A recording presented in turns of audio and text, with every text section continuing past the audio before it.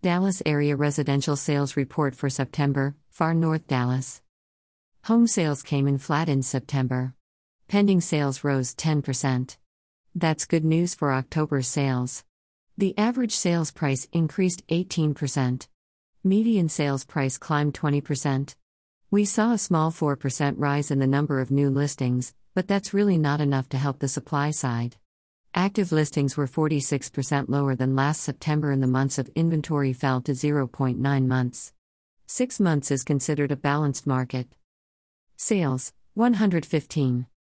Average sales price, $614,165. Median sales price, $560,000. Pending sales, 111. New listings, 117. Active listings, 98. Months of inventory, 0.9 months. Information provided by the Texas Real Estate Center.